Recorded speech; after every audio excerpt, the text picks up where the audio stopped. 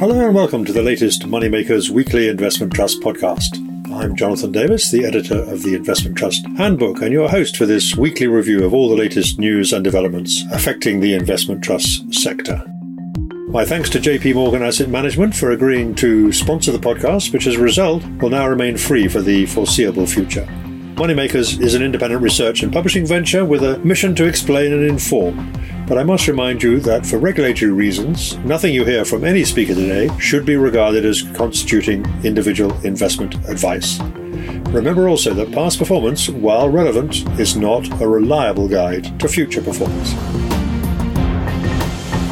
This week, to discuss the little news that there is and to talk about other issues of interest to investment trust shareholders, I'm joined by Andrew McHattie, the editor of the Investment Trust newsletter, and then also by Ben Conway, who is head of fund management at Hawksmoor Investment Management and has been running a campaign arguing for changes in the way that costs are disclosed for investment trusts and also some other changes that he believes boards of investment trusts should make. This will be the first part of a two-part conversation which looks at his arguments and assesses whether they are valid or not. It's been a short week in the markets in the UK after the bank holiday last weekend, but a full week in the US markets.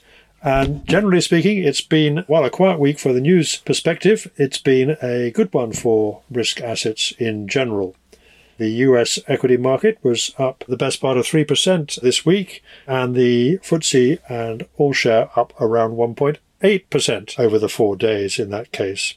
And Nasdaq also strong. Meanwhile, in the bond market, there was some movement down in yields at the shorter end of the curve, but also a slight increase at the longer maturities. A raft of economic data out in the US helped to concentrate minds, and the most positive sign was the latest jobless figures from the US economy, which showed an increase in unemployment. A good example, perhaps, of the old nostrum that bad news can sometimes be good news. Obviously, a rise in unemployment, not good news for those affected, but in the context of where we are in the interest rate cycle, signs that the US economy is finally slowing down a little helps to encourage the view that interest rates may soon be close to peaking if we're not there already. It's increased hopes that the Federal Reserve will pause its interest rate increases at its next meeting in September and possibly until the end of the year. But these things do change quite rapidly. But in the short term, that was positive. The investment trust index, reflecting that movement in equity markets, was up 2% on the week, and the discount narrowed a little. So some signs of progress here too. Looking at the broader indicators also, the US dollar was firmed, oil prices were up, gold was also up, and copper was also moving up in the futures market. So that's an interesting set of dynamics as we move into the always interesting fourth quarter of the year. Very little on the news front as far as the investment trust sector was concerned, but there were some significant price movements behind that average 2% rise in the investment trust index. The number of gainers outnumbered losers by 3-1 on the main list that I look at. That's hard to pick out general themes from those that did best. Best performer of the week was Geiger Counter, the trust that invests in uranium. That was up more than 10% on the week, which was a significant gain. Other risers near the top of the list included Digital 9 Infrastructure. That one's been yo-yoing up and down in a very volatile manner over the last few weeks. That was up 10%. Also, similarly with Seraphim Space, up 7%. And some of the infrastructure trusts also were recovering somewhat. BBGI, which I mentioned shortly, which produced some results this week, was up more than 5%. And some of the small cap trusts also moving up. So, for example, Edinburgh Worldwide, which is a global small cap trust, and Baillie Gifford Shin Nippon, both up around in the 5% region. Looking at the other end of the spectrum, the list of decliners, well, it included one or two specialist property trusts, Schroeder European Real Estate, down 2.6%, and some movement in some private equity trusts, Literacy Capital, which produced some results I mentioned in a moment. That was down 4% on the week. Schiehallion was down 5%, give or take. So some of these movements are driven by specific trust factors, others by general sentiment towards specific sectors. Turning to the announcements this week, as I said, not many of note, only a couple of interim results on the results front. I would pick out from there Nippon Active Value Fund, ticker NAVF, the Japanese investment trust, which takes a polite activist approach to trying to persuade Japanese listed companies to improve their corporate governance and put shareholder value higher up the list of priorities. That reported NAV total return for the first 6 months of the year of 6.7%, which was well ahead of its equivalent benchmark, up just 0.4%. The board also noted in the announcement that the discount has narrowed sharply on this particular trust. It came in briefly to around par, and that helped to produce a share price total return of 23% in the first 6 months of the year. That impact has faded a little since then, the discount moving out a little bit since the end of the half-year period, and that's partly reflecting the fact that this trust is going to be essentially taking on the assets of two other Japanese trusts, that's Aberdeen Japan and Atlantis Japan Growth. Those announcements came in May and August respectively, and there'll be obviously some period of absorption while those two play out, take a few months for those to come to fruition. It's not a total surprise to see some weakness in the share price as that process goes through. However, that trust has been on a roll recently. Also reporting interims this week was BB Global Infrastructure, ticker BBGI, the infrastructure trust, which reported an NAV total return for the same period to the end of June of 1.1%, though the board also noted here that the annualized rate of return on this particular trust since the IPO in 2011 has been 8.8% in NAV total return and a share price total return on the same basis of 7.4%. That lower figure being largely explained by the fact that the trust has moved out to trade at a small discount, having typically traded at a premium for most of its life as an investment trust. The increase in NAV total return was despite an increase in the discount rate at which the company uses to value its assets, which was up from 6.9% to 7.2%, reflecting the general increase in bond yields over the period. But that negative impact was offset by positive gains from inflation in its underlying cash flows and also from a number of asset management initiatives.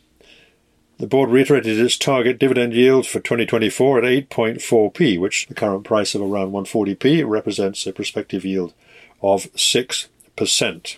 Turning to other news, there were a scattering of announcements, which I'll briefly summarise. As always, you can see a full summary of all the latest news, announcements and daily price, NAV and discount moves on the Moneymakers website, if you are a subscriber to the Moneymakers Circle. Amongst those announcements, I noted the fact that John Bennett, the manager of the Henderson European Focus Trust, ticker HEFT, has announced that he is going to retire in August 2024, having been the manager of this particular trust for 13 years. Notable for his always trenchant and interesting views on the state of the world. The board says it's got a succession plan in hand, as you would expect. The current co-fund manager is a gentleman called Tom O'Hara. Elsewhere, we heard that Boussard and Gavaudan, which is a hedge fund vehicle, has issued a circular confirming its proposals for a managed wind-down. They say that they hope to complete the wind-down by December 24. So still some way to go before that can be achieved, assuming that shareholders approve this decision. If so, they will be offered the option of a rollover into a sub-fund of another Boussard and Gavaudan hedge fund, or there will be the option of a cash exit. The shareholder meeting to approve that is held on 28th of September. We also heard from the board of Real Estate Credit Investments, ticker RECI, which is, as its name suggests, a debt investment trust. The board there announced that they are initiating a share buyback program up to a value of £5 million in the period to the end of March next year. That trust has a market cap of around 290 million and trades on a discount somewhere in the region of 14 to 15%. So that is in keeping with the general trend of boards looking to at least restrain the widening of their discount by a share buyback program. Elsewhere, there was confirmation that another debt fund, Axiom European Debt Trust, ticker AXI, has confirmed that its shares have been suspended and the listing has been cancelled. That trust has also voted itself out of existence. There was also a trading update from Literacy Capital, the private equity trust, ticker BOOK, BOOK, which dedicates a small portion of its gains to supporting literacy charities. That reported in this trading update that it had completed the sale of one investment at a 53% premium to its end March NAV, representing a gain of more than 10 times return on the original invested capital. And that follows the earlier realization of another investment which was disposed of at a 9.8 times return on initial invested capital. The board of Literacy Capital said that it would be dedicating 20 million cash it raised from its latest sale to repay some of its revolving credit facility. That deal is expected to complete in October. The trust also reported that over the 3 months to the end of June, its NAV was up around 4.5%, with most of the investee companies trading largely positively, although two of the businesses have seen their value cut. The board also said that it will be looking to buy back shares should a discount on this particular trust emerge again, as it did towards the end of last year, but it has been trading more recently at a premium. There were also updates from a number of other alternative asset trusts, including Biopharma Credit, ticker BPCR, where it has again amended the loan agreement with its largest holding, Lumina DX, which has been run into trouble, and the board is having to make a series of initiatives to try and rescue this particular loan arrangement that it has. It's taken a number of seats on the board of this company, and the market obviously is awaiting to hear whether or not that loan is going to have to be written off or not. That's helped to drive the shares of this one down, and has gone again to a significant discount.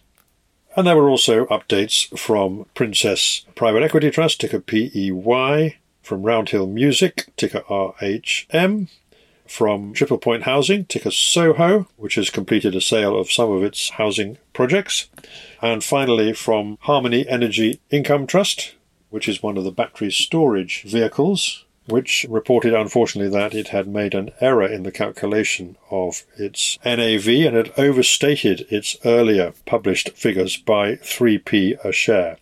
Always something of an embarrassment for a company to have to admit that it's got its previous numbers wrong. That particular trust trades on a discount of more than 20% and offers a yield of around 5.2%. And that brings us to the end of this relatively short summary of this week's news and announcements. It's been a quiet week, as I said at the top of the podcast, but there's always things to talk about in the investment trust sector for those of us who are aficionados. So my first question to Andrew McHattie, when I caught up with him again this week, was what's been happening in the sector since we last spoke, which is only a couple of months ago.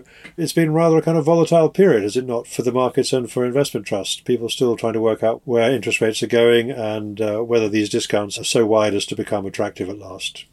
Yes, broadly speaking, it's not been a great time for markets over the summer, has it? And the market has found some new things to worry about, with now the prospect of deflation in China, as well as our ongoing struggles with inflation. So overall, we've seen the investment trust sector index fall off by a few percentage points. So we've seen no joy in our quest for narrowing discounts yet. They're still at about the same level they were a couple of months ago, roughly 17% or so, I think, on the broad market. So nothing much to report there in the way of progress, but of course we have seen quite a lot of individual news within that. So continuing consolidation, more activity, more mergers, always plenty to think about.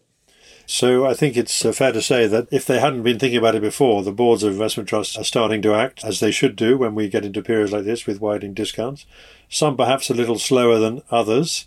I think there's been some comment this week about whether the incentives are there for boards to get on and do what needs to be done in these periods, whether that's consolidation or introducing share buybacks or selling things or whatever the action might be. But overall, I mean, we're now more than 18 months into this derating period as interest rates rise. What's your sort of overall impression of how the sector is doing in terms of coming to terms with what for many trusts has been a relatively new experience? The industry is appearing to be a bit more of a supertanker than a speedboat, isn't it, in terms of how long it takes to react. And it has taken a little while, but certainly things have been happening, not just the corporate activity with the headline mergers, but in the background, I've noticed now there's a lot of share buybacks coming through in the alternatives asset sector. which is easy to forget, simply didn't exist at all a few months ago. And now we're seeing them really quite widespread. And in certain cases, I think they've had an impact. In other cases, really, they're not large enough or not aggressive enough, so we're not seeing that. But they're giving investors at least some belief that boards are doing something to try and pull in these discounts. But my feeling generally is that the market is a little bit stuck at the moment. It's maybe not looking out very far beyond this short-term pessimism. And so we're still in this process of adjustment to higher interest rates, where the higher discount rates are being used, so NAVs are just sliding off slightly as a result. And so my sense is that we're still somewhere deep in the woods, and some boards are still adjusting to this new environment. We're looking at some of the movements there have been in ratings and in share prices over the last 3 months. I mean, it has been very much sort of up, down, up, hasn't it? Which is consistent with people trying to work out whether this interest rate cycle is coming close to a peak or not. Since in many cases, the market reaction seems to be just a kind of straight read across, higher expectations of interest rates, discounts widen and vice versa. But if you look at one or two of the examples, I mean, Pantheon, the private equity trust, has been one of the trusts that's come out with a much stronger share buyback commitment than it had before, certainly. And that seems to have a bit of an impact. Certainly in the last few days, we've seen quite a lot of the infrastructure and some of the private equity trusts actually re-rate a little bit. The share prices have come back. Are you hoping that's a trend that's going to continue? We did talk about that last time. We thought maybe we've seen a kind of plateau in the derating that's been going on in those sectors. Well, I'm always hopeful, that's for sure. I think you're right that so far the recovery has been quite spotty, and I think we can't yet claim it's across the board. But there are individual examples of trusts that have seemingly woken up a little bit from their slumber. So I've just noticed a few of the risers are names that have been previously depressed. So we have seen actually quite good rallies in individual names like Digital 9 Infrastructure. I noticed today that we had Labs. Life Science REIT is up 8% this morning, having been very quiet for a long time. So we are seeing individual names in property and renewables and private equity, these depressed areas coming up. And I think that if we're looking at niche areas or edgy areas, the other one that has to merit a mention is growth capital, where again, we're not seeing any real momentum here across the board. But if you're looking at individual names, there have been one or two really amazing sharp increases. The one that really springs to mind is Seraphim Space, which actually hit a low of 26 pence in July and is 47 pence this morning. So, that's a very significant recovery on the one hand. On the other hand, it's still on a 50% discount. So it just speaks to the depths to which it had plumbed. So we are seeing some gains. Also in the same sector, Hydrogen One Capital Growth up 15% this month after some reassurance that its NAV in the second quarter was also pretty good, up a touch. So, yes, we're seeing certain shafts of light in the darkness, but there's no way we've entered a general recovery yet, so it's not too late to buy. And this is also August, which is a very quiet time from a sort of trading point of view. A lot of fund managers are away on holiday and so on. Therefore, it only takes one significant buyer or two significant buyers to make quite a big move in the share price. But of course, that's also an interesting point from the point of view of private investors who maybe haven't been through one of these derating cycles before. When the ratings do move, quite often they move very sharply. So you've been sitting there for a while thinking, oh, that looks a really interesting discount around, 20% or 30%. I'm just going to wait for the signal that things are better. And then by the time you get to that point, whoosh, it's gone. That discount has disappeared. I think that was a point that Nick Greenwood of MIGO Opportunities Trust was making the other day. When the market does turn in rating terms, it can be quite sudden and quite sharp, can't it? So if you haven't acted now and it turns out to be the bottom of the cycle, you may well miss out, might you not? This is a question I'm asked quite frequently because it's not a comfortable experience buying too early in this market, where you identify something that you feel has excellent value and a nice wide discount. And so you buy in only to see that discount get a little bit wider and the yield to go up a little bit more. And you're feeling a little bit daft at that point. But of course, you do have to make sure you're in the market before it turns, because if you do wait for the turn and try and time it, well, you're going to be disappointed. History is littered with corpses, with bodies of people who tried to do that and failed miserably. So you do need to get in before the turn. And sometimes that means you're not buying at the very best price. But the key is just to try and buy at good value, and then you can sit tight, be patient, and exercise some of the traditional virtues of the long-term private buyer. That is certainly a lesson for the ages. And of course, it runs against all the psychological biases that we have, the temperamental biases we have, the behavioral biases we have, that always prevents us from actually doing that, or seems to in many cases. You've just got to have a thick skin, haven't you, to take the plunge and trust that your sense of the values is actually real. We've seen these movements in the alternative asset space, but in terms of the equity trusts overall, not been quite so much. The UK market still remains pretty flat. The technicals aren't looking very good on that one at the moment. And, of course, the US market, there's been all this excitement about NVIDIA and the few stocks that are carrying the US market higher. But then there's the China worries as well thrown in. So I think my experience is that in these kind of situations, September, October tends to be the months when things actually kind of clarify a little bit, and you either get a nice run into the end of the year, quite often we see that, or alternatively we get some kind of confirmation that we're not going higher. Have you got a feeling about that, where we're going from here? Well, I think you're right in terms of the seasonal bias about when this happens. September is often an exciting month for good or bad. So, yes, I think that might happen again. My sense is that it depends how far forward equity markets are prepared to look, because I think in the near term, the outlook is still quite cloudy, actually. Interest rates are probably going to tick up one more time. Inflation is a bit stubborn in the UK, that's for sure, not so bad elsewhere. So it may be that there's not very much encouragement to come from macro news in the short term, particularly if the news from China continues to be quite poor, as it has been of late. So we could see the brakes put on in that regard. But I think if equity markets are prepared to look a little further out and to look through this period and start thinking about 2024, then at that point, I think the picture clears quite considerably. We are not necessarily going to have a lot of growth, but you don't need that much growth with equity prices at these levels. So there's plenty of scope for a rally. Whether or not that comes through, I think, remains to be seen. Again, all you can do is get into position and perhaps buy things as well that are giving you a decent yield. So if you're not getting a big rally in capital terms straight away, at least you're being paid to wait and you're not really losing out in real terms, or not very much anyway in real terms. Just going back to some of these alternatives in terms of the recent results we've seen, we have seen a number of private equity trusts have started a process of realising some of their assets. You never quite know. This week, for example, we heard from Literacy Capital, which is an interesting UK-based private equity trust, which has performed very well since it came to the market. They've made a couple of disposals at really big uplifts on their valuations. We've also seen something like HG Capital say it's realised 2 or 3 of its investments at a significant premium to current values.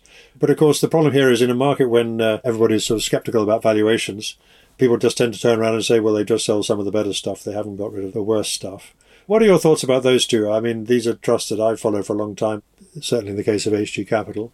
HG Capital performed tremendously well over the longer term. Literacy Capital's only been on the market for a couple of years. But what are your thoughts about those two? They both look interesting to me.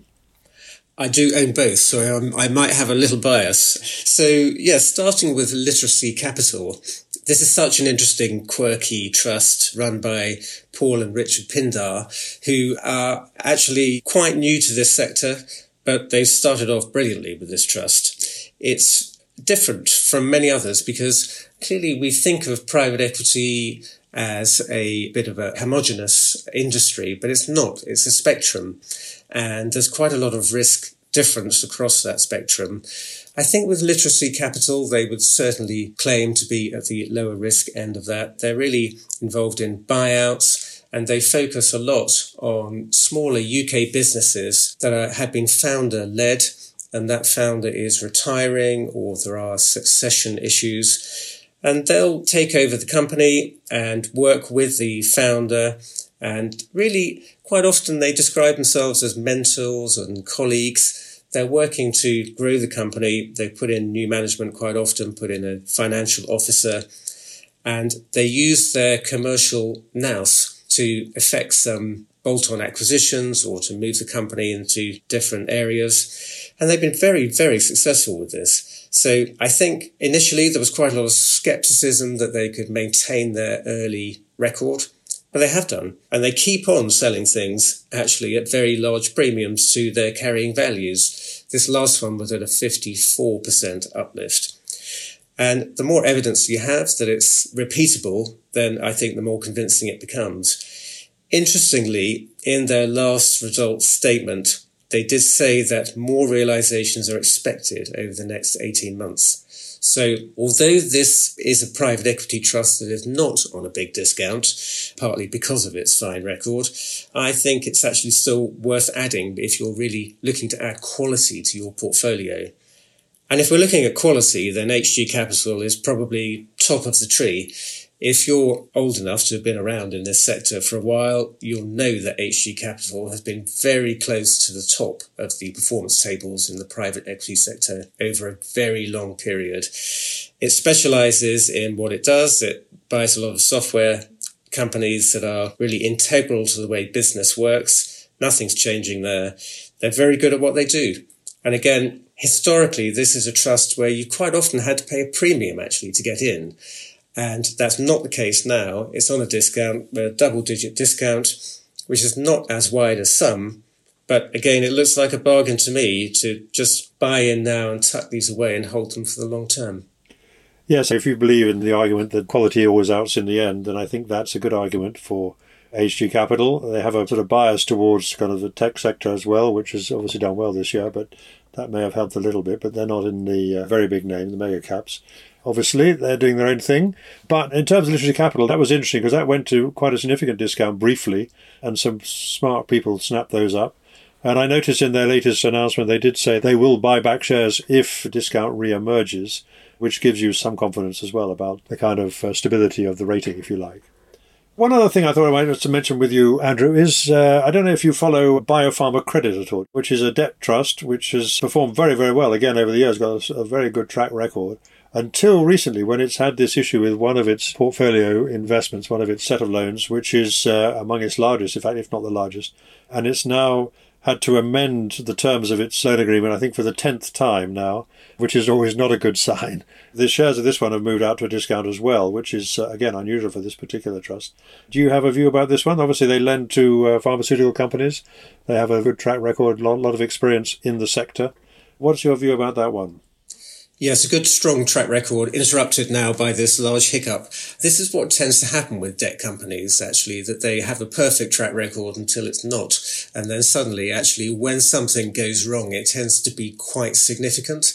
And that's true in this case, because this asset, I think, is about 17% or something of the total. So it's not a small part of the portfolio. But what has happened now is that the discount has widened out, actually, I think, to more than compensate for this issue. So it's not likely there's going to be a total loss here. If the company does continue to struggle, this holding company, then actually Biopharma Credit will take control of it. And then they'll either be able to force a sale, or they'll run it for a while, or they'll sell parts of it, but they will realise some value. And so my feeling is that the discount has already taken account of this. It doesn't mean the discount's going to come in quickly once this matter is resolved, because it always leaves a stain, doesn't it?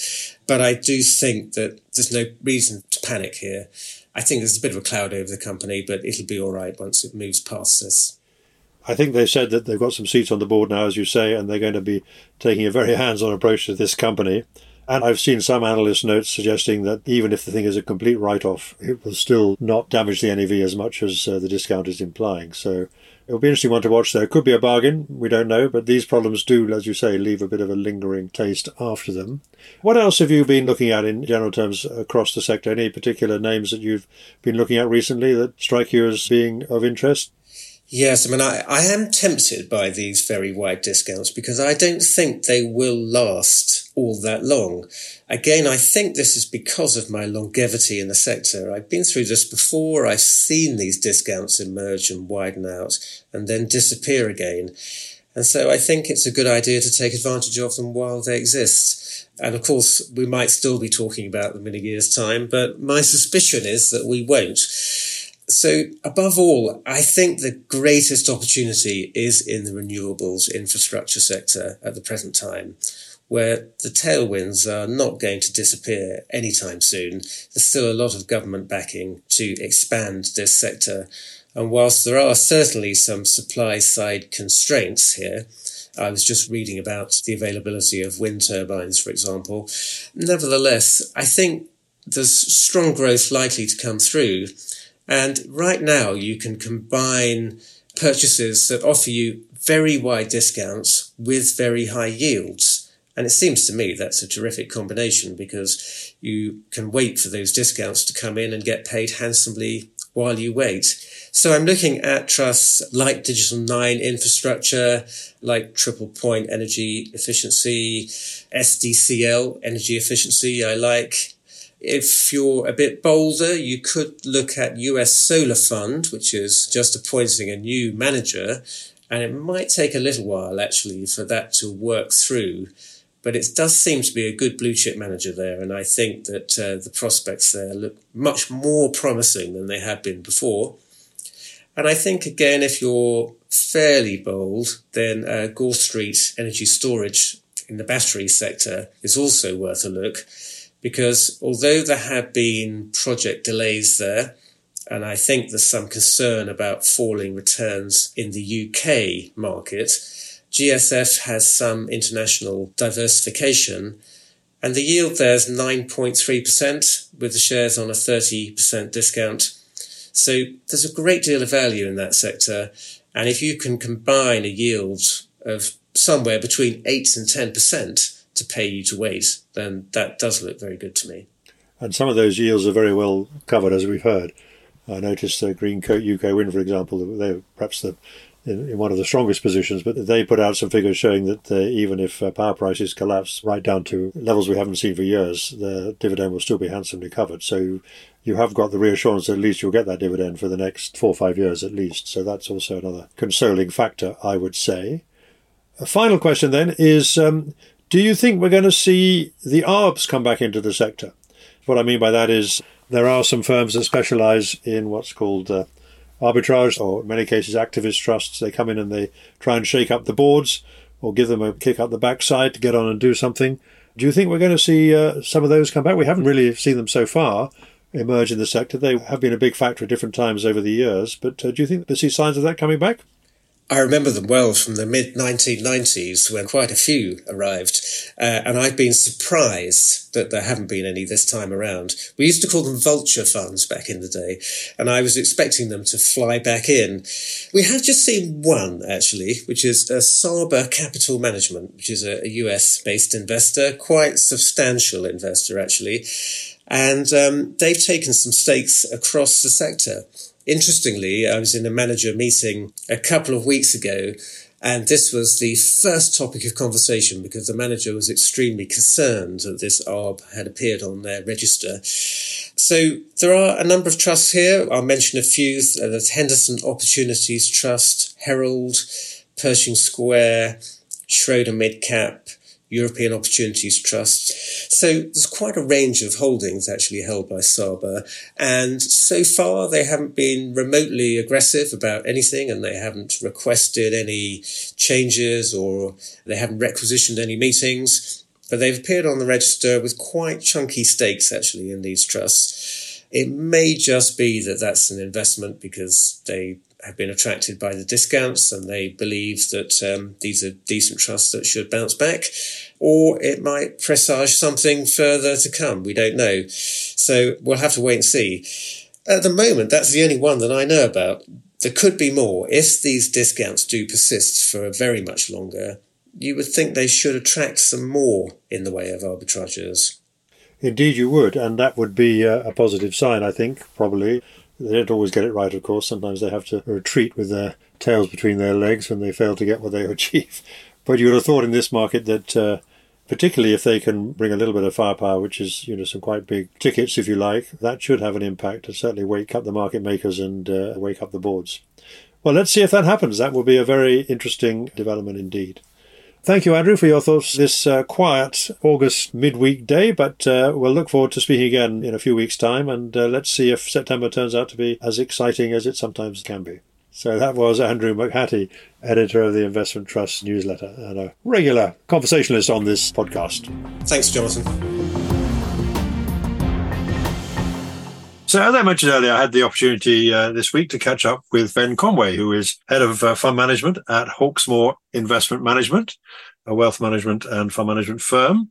And he and his colleagues have been publishing some very interesting thoughts on the whole investment trust sector, what it does right, but also perhaps questions that it needs to answer, which have been highlighted by the significant derating that we've seen across the whole investment trust universe in the last 20 months or so.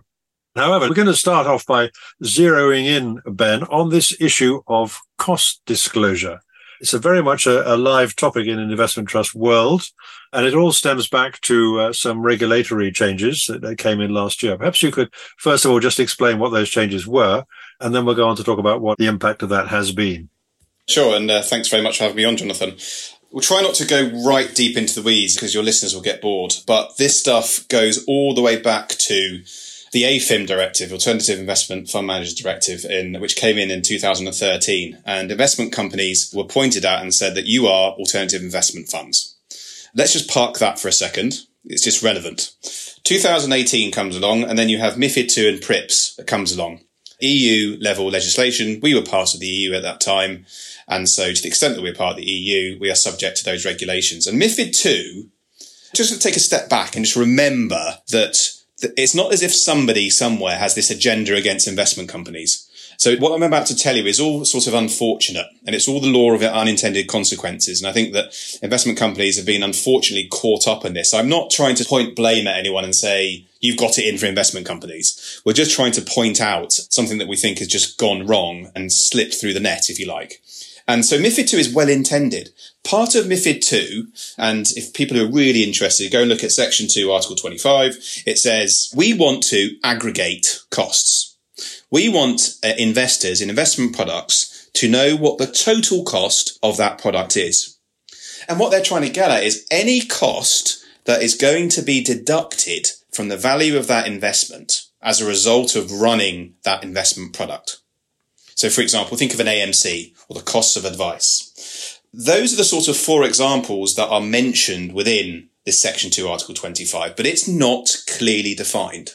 It's not this is like you point at this cost, and aggregate it all up. It's not clearly defined. At the same time as MiFID II comes in, we have PRIPS. PRIPS relates to packaged retail products in the investment and insurance landscape.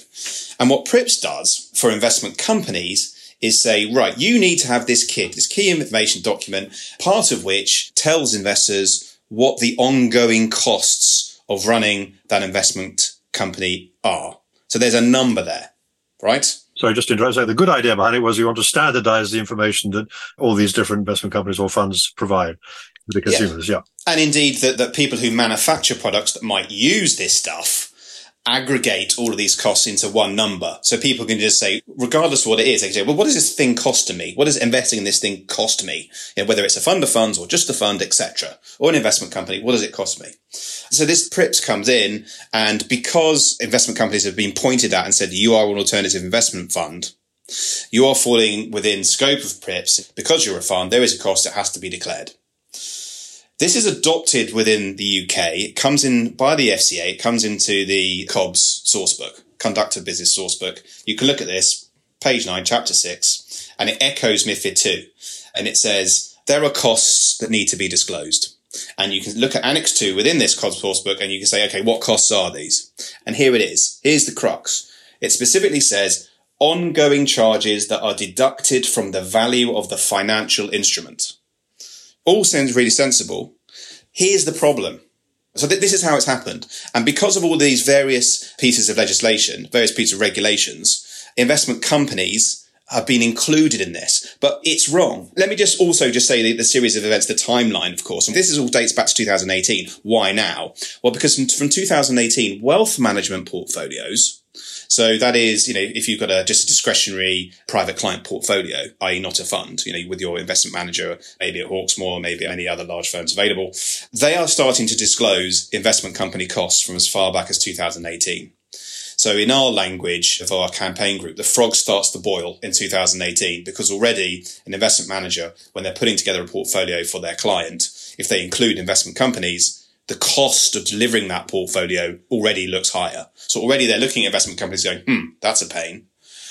2020, the Investment Association comes and says, the Investment Association being the industry body that governs retail funds as opposed to private client portfolios, they say in 2020, listen everybody, we've got these investment company costs via PRIPS. By the way, PRIPS never officially came into the UK. It's always going to come into the UK at some point in the future, 2026, I believe. But in preparation for that, and because there's the existence of these documents, we believe you fund managers should start including investment company costs into your aggregated OCF figures.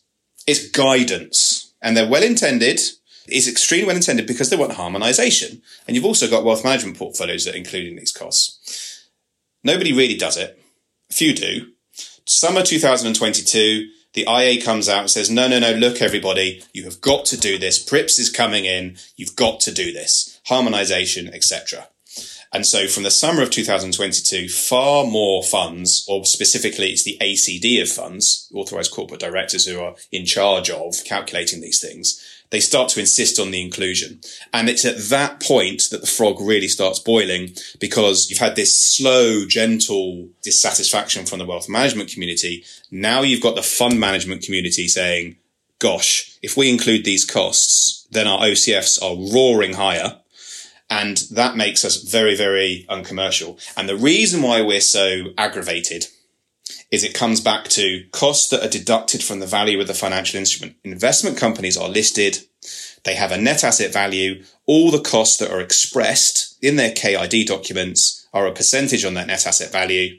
But we do not buy the NAV. As you know, we pay the share price. And as with any listed company, the share price is a discounting mechanism for lots of different things, among them being expenses. And these costs are just one of the expenses that are discounted in the share price. So from our point of view, it is not correct to assume that that KID cost, that ratio that's expressed as a percentage of the NAV, is appropriate to be disclosed because it's already discounted in your share price.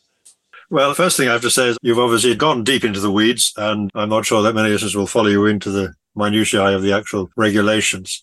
So we had well-intentioned ideas at the beginning. We want to harmonise it. And also because in the past, when you were given a cost figure, you would tend to be given the annual management charge, which is what the fund manager charges for an investment company.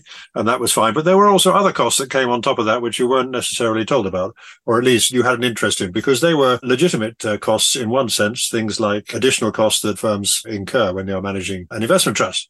So you can see the logic behind it. So first of all, let's just be clear about what difference in round numbers does it make? You say it makes a hugely big difference, but give us an example. I mean, what would you say the right figure would be for a typical investment company? And what does it look like when you actually do it the way that the regulations require you to do it?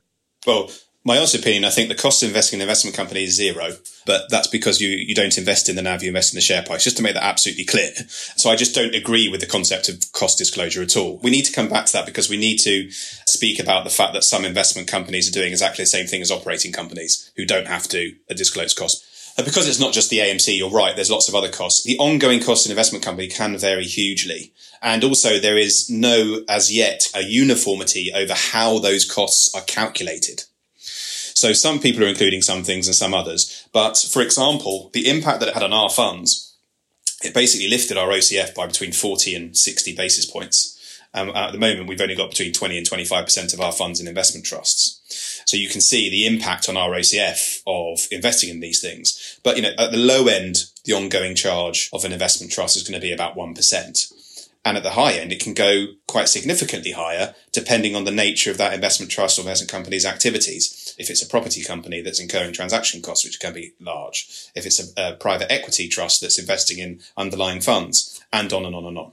Yeah, I put a table in of OCFs in the annual Investor Trust Handbook I produced, and some of them are like 2.5%, something like that. Oh, and larger. And larger, indeed. Yeah.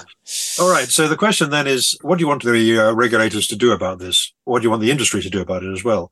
Whose responsibility is it to try and change this if it has to be changed? And then we'll come back to the question of legitimacy of it all after that. So what do you actually want to see happen now? While we sort this out, while we have the right people going into the weeds on MiFID II, PRIPS, AFMD, all these things, I would like there to be a temporary suspension of the requirement to include investment companies in aggregated portfolio costs, whether you're a fund or whether you're a wealth manager running a private client portfolio. I think that just be suspended. So we think we should temporarily go back to the pre-2018 world where investment companies didn't carry a cost. They were just, for cost purposes, they were like having equities in your portfolio, inverted commas, free to own. In the meantime, I think we need to get all of the relevant stakeholders having a properly informed discussion. So that means investment association of investment companies, the two relevant trade bodies here, potentially also PIMFA on the private wealth management side, HM Treasury, and of course the FCA.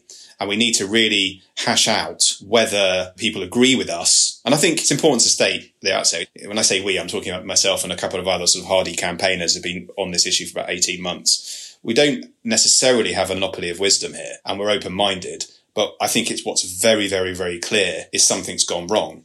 To illustrate the point further, the UK is the only regulatory body that treats listed companies in this way.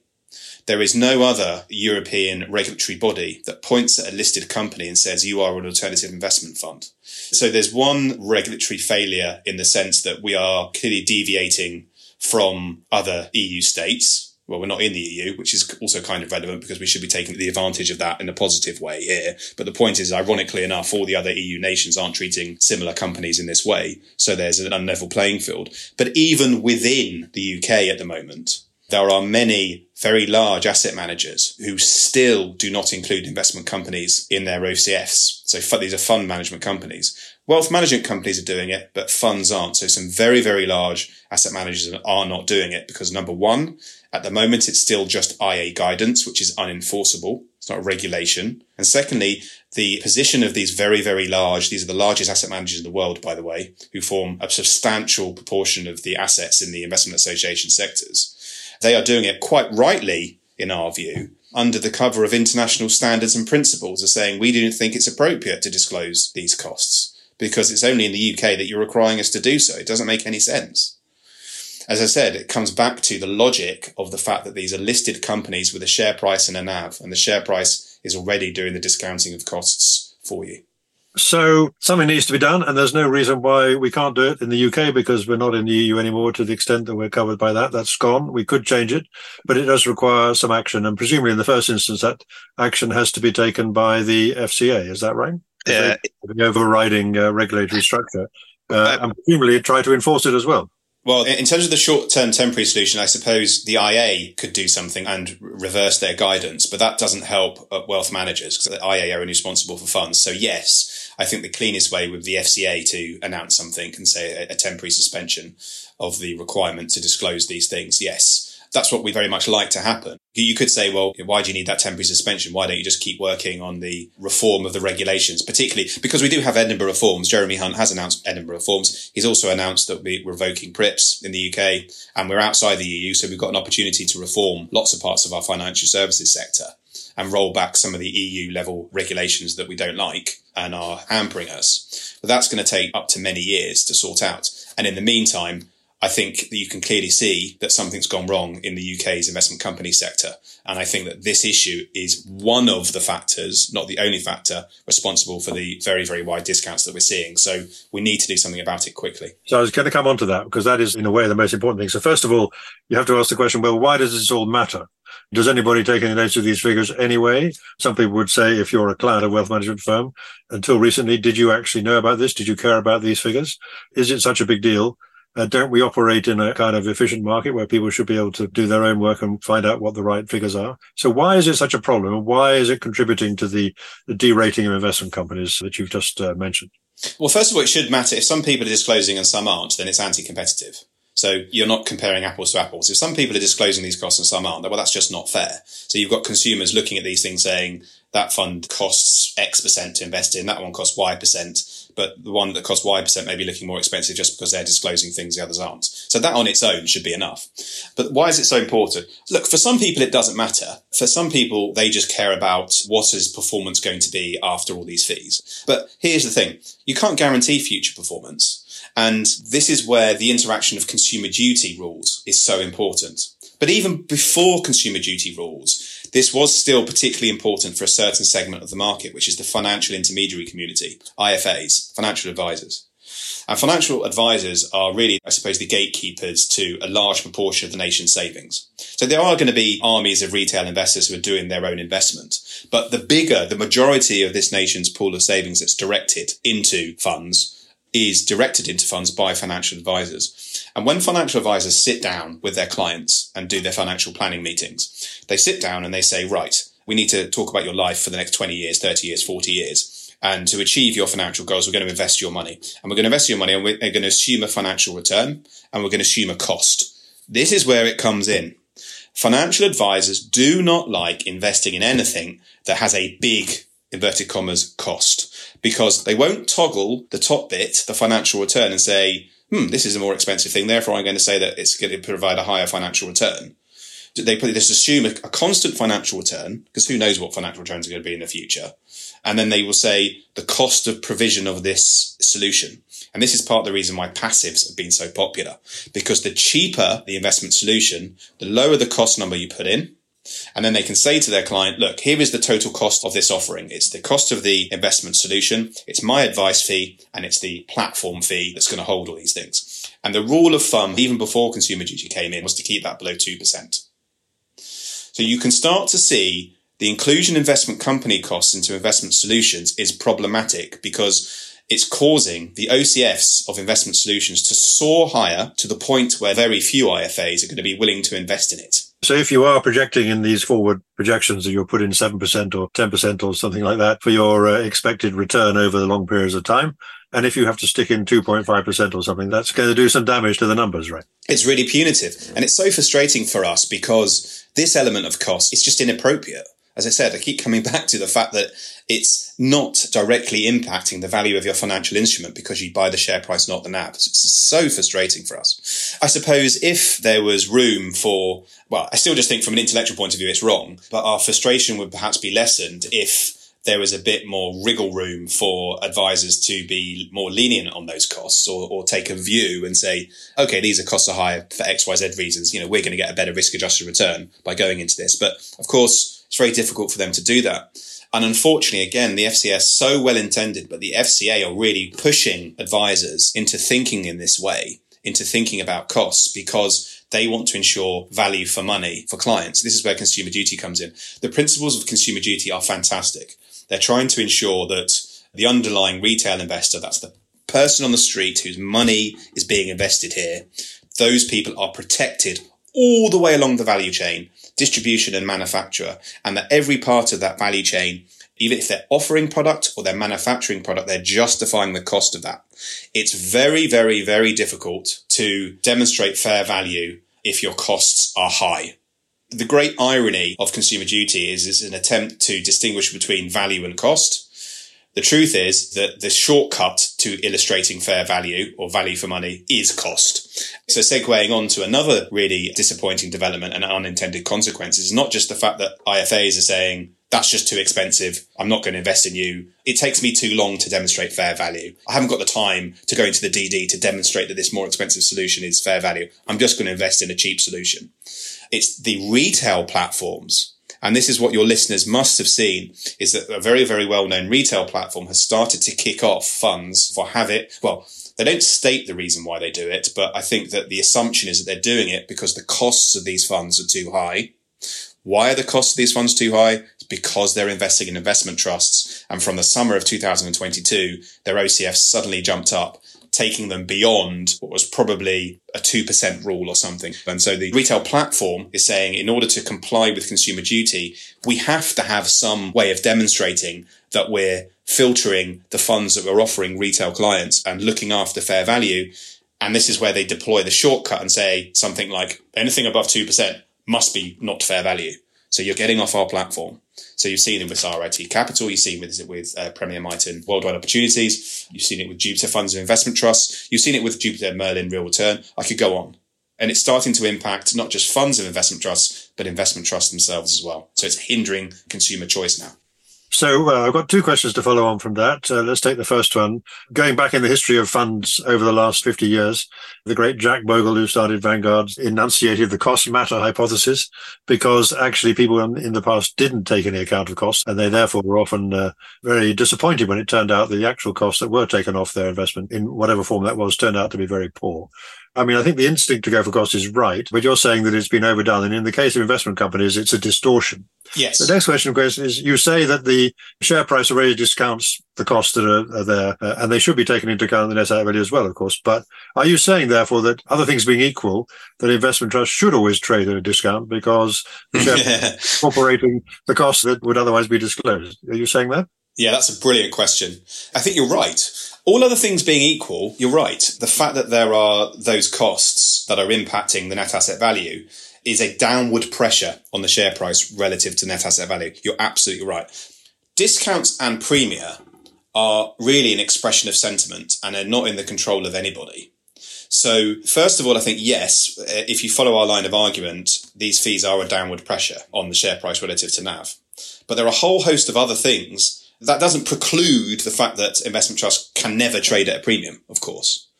And this is starting to feed into perhaps some of the other ills we see in the sector, in that boards should be doing everything in their power to demonstrate the reasons why their investment trusts should be trading at a premium. And through time, with good governance and with good practice and good valuation practices, there should be a much higher probability of investment trusts trading at a premium. But yes, you're absolutely right, Jonathan. That is what I'm saying, which I think is entirely appropriate. But one thing I just want to bring in, though, really important, is this distinction between companies that are not structured investment companies and those that are. And let me give you a brilliant example. Segro Tritax Big Box. Segro is a REIT, right, which I think it owns that big park near Heathrow. Is that the one? Probably. It's one of the largest listed property companies in the UK. The point is that it's free to invest in because the way it's structured, it doesn't have an external management contract. It's got what's called a Chapter 6 listing. A company that has what's called a Chapter 15 listing is an externally managed contract and is structured in a way that it has to produce a KID document and has a cost.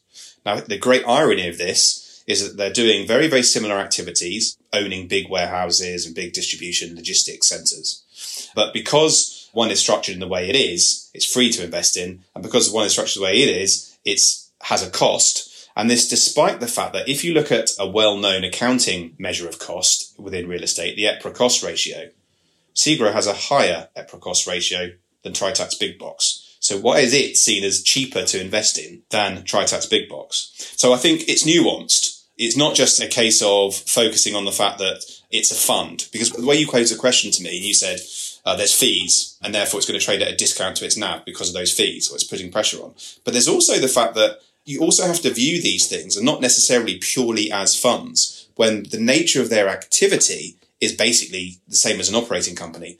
The reason why that they're structured as a fund is, well, there's lots of different reasons why they had to be structured in that way.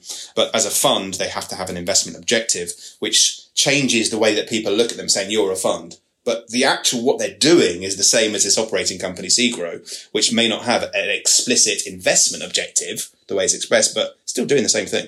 So this all sounds pretty serious. I mean, I was going to ask you what impact that on you. You have about 25-30% of some of your funds in investment trusts, and you're saying that would be higher at the moment because you would be attracted by these significant discounts in some cases, but you're not actually buying them all. For that reason and for the technical reason you just mentioned about actually what happens when you try to buy them. Yeah, we're just being so selective, and our selectivity is guided by how wide the discount gets, because eventually the discount is going to get so wide that despite these negative technical backdrops, the margin of safety becomes so enormous that you almost sort of feel like you have to start taking positions in some of these things. And the other thing the selectivity is guided by is the shareholder register and the attitude of the board to these discounts, and whether these we're in a new era of entrenched wider discounts, these awful things called Z-scores, which we detest. I should explain what a Z-score is. It's basically most useful as a trading tool rather than as an investment tool. It's basically how far the recent movement in share prices has deviated in mathematical terms from the mean and so on. Yeah. But you don't see them anywhere other than in brokers' research, do you? No, but people use them informally, even if they don't realise it. So, for example, let's say an investment trust for 10 years has traded between a 5% discount and a 20% discount. So it's cheap on a 20 and expensive on a 5, and you sort of trade that range. Well, what if the new range is now 20 to 40? That's basically what I'm talking about. Has this pushed the new ranges of discounts wider, which is obviously a very, very negative development? We have to be mindful of this. We have a fiduciary duty to our clients, and if we are aware of these factors, we shouldn't blindly be sticking rigidly to a process. And our process is very much founded on the principles of margin of safety and valuation. Well, if we think there's a very, very good reason for something going from cheap to even cheaper, then we'd be silly not to take that into account. So yes, it certainly has affected our behaviour.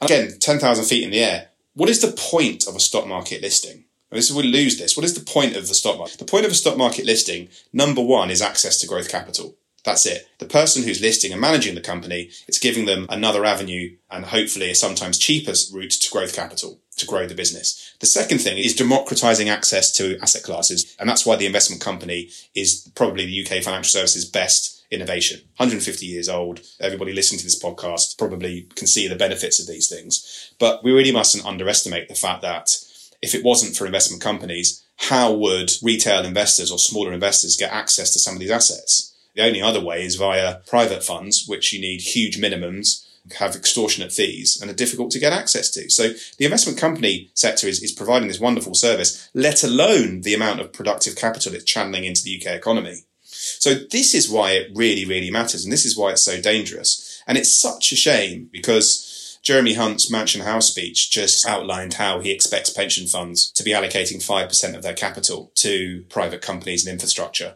And private companies, the definition also includes, by the way, AIM-listed companies. But anyway, my point being is that there's this wonderful vehicle staring everybody in the face that can do that for you. And if you're a pension fund looking at it, you can invest at a massive discount right now. But pension funds have got a charge cap, 0.75%. This is where, our heads smash against the wall when in frustration. This is another area where the investment company sector is being starved of this capital when really what we should be doing today, this is the great irony, is holding up this sector as this fantastic way of channeling capital into productive areas of the economy, particularly in an era where there are other solutions such as the long-term asset fund, which I think people can all see there are tremendous flaws with. Why aren't we championing this sector? Why aren't we doing more to support it? It's incredibly frustrating. That was Ben Conway, Head of Fund Management at Hawksmoor Investment Management, with his interesting views on the issue of costs and cost disclosure in the investment trust sector. I'm hoping to return to a second part of this conversation in a couple of weeks' time, when I'll be talking through some of the other issues which Hawksmoor have raised about the investment trust sector, and in particular about the IPO process and management and board issues. So that's something to look out for in the weeks ahead. Thank you for listening. The Moneymakers Weekly Investment Trust podcast is independently produced and edited and is listed on all leading podcast channels. You can also sign up at the website money-makers.co to be notified every time a new podcast is available. Please note these podcasts are provided for educational purposes only, and nothing you have heard from any of the speakers should be regarded as constituting investment advice. If you want more news, analysis, interviews and other investment trust content, don't forget to look at the Moneymakers Circle, available now for a modest subscription at the website.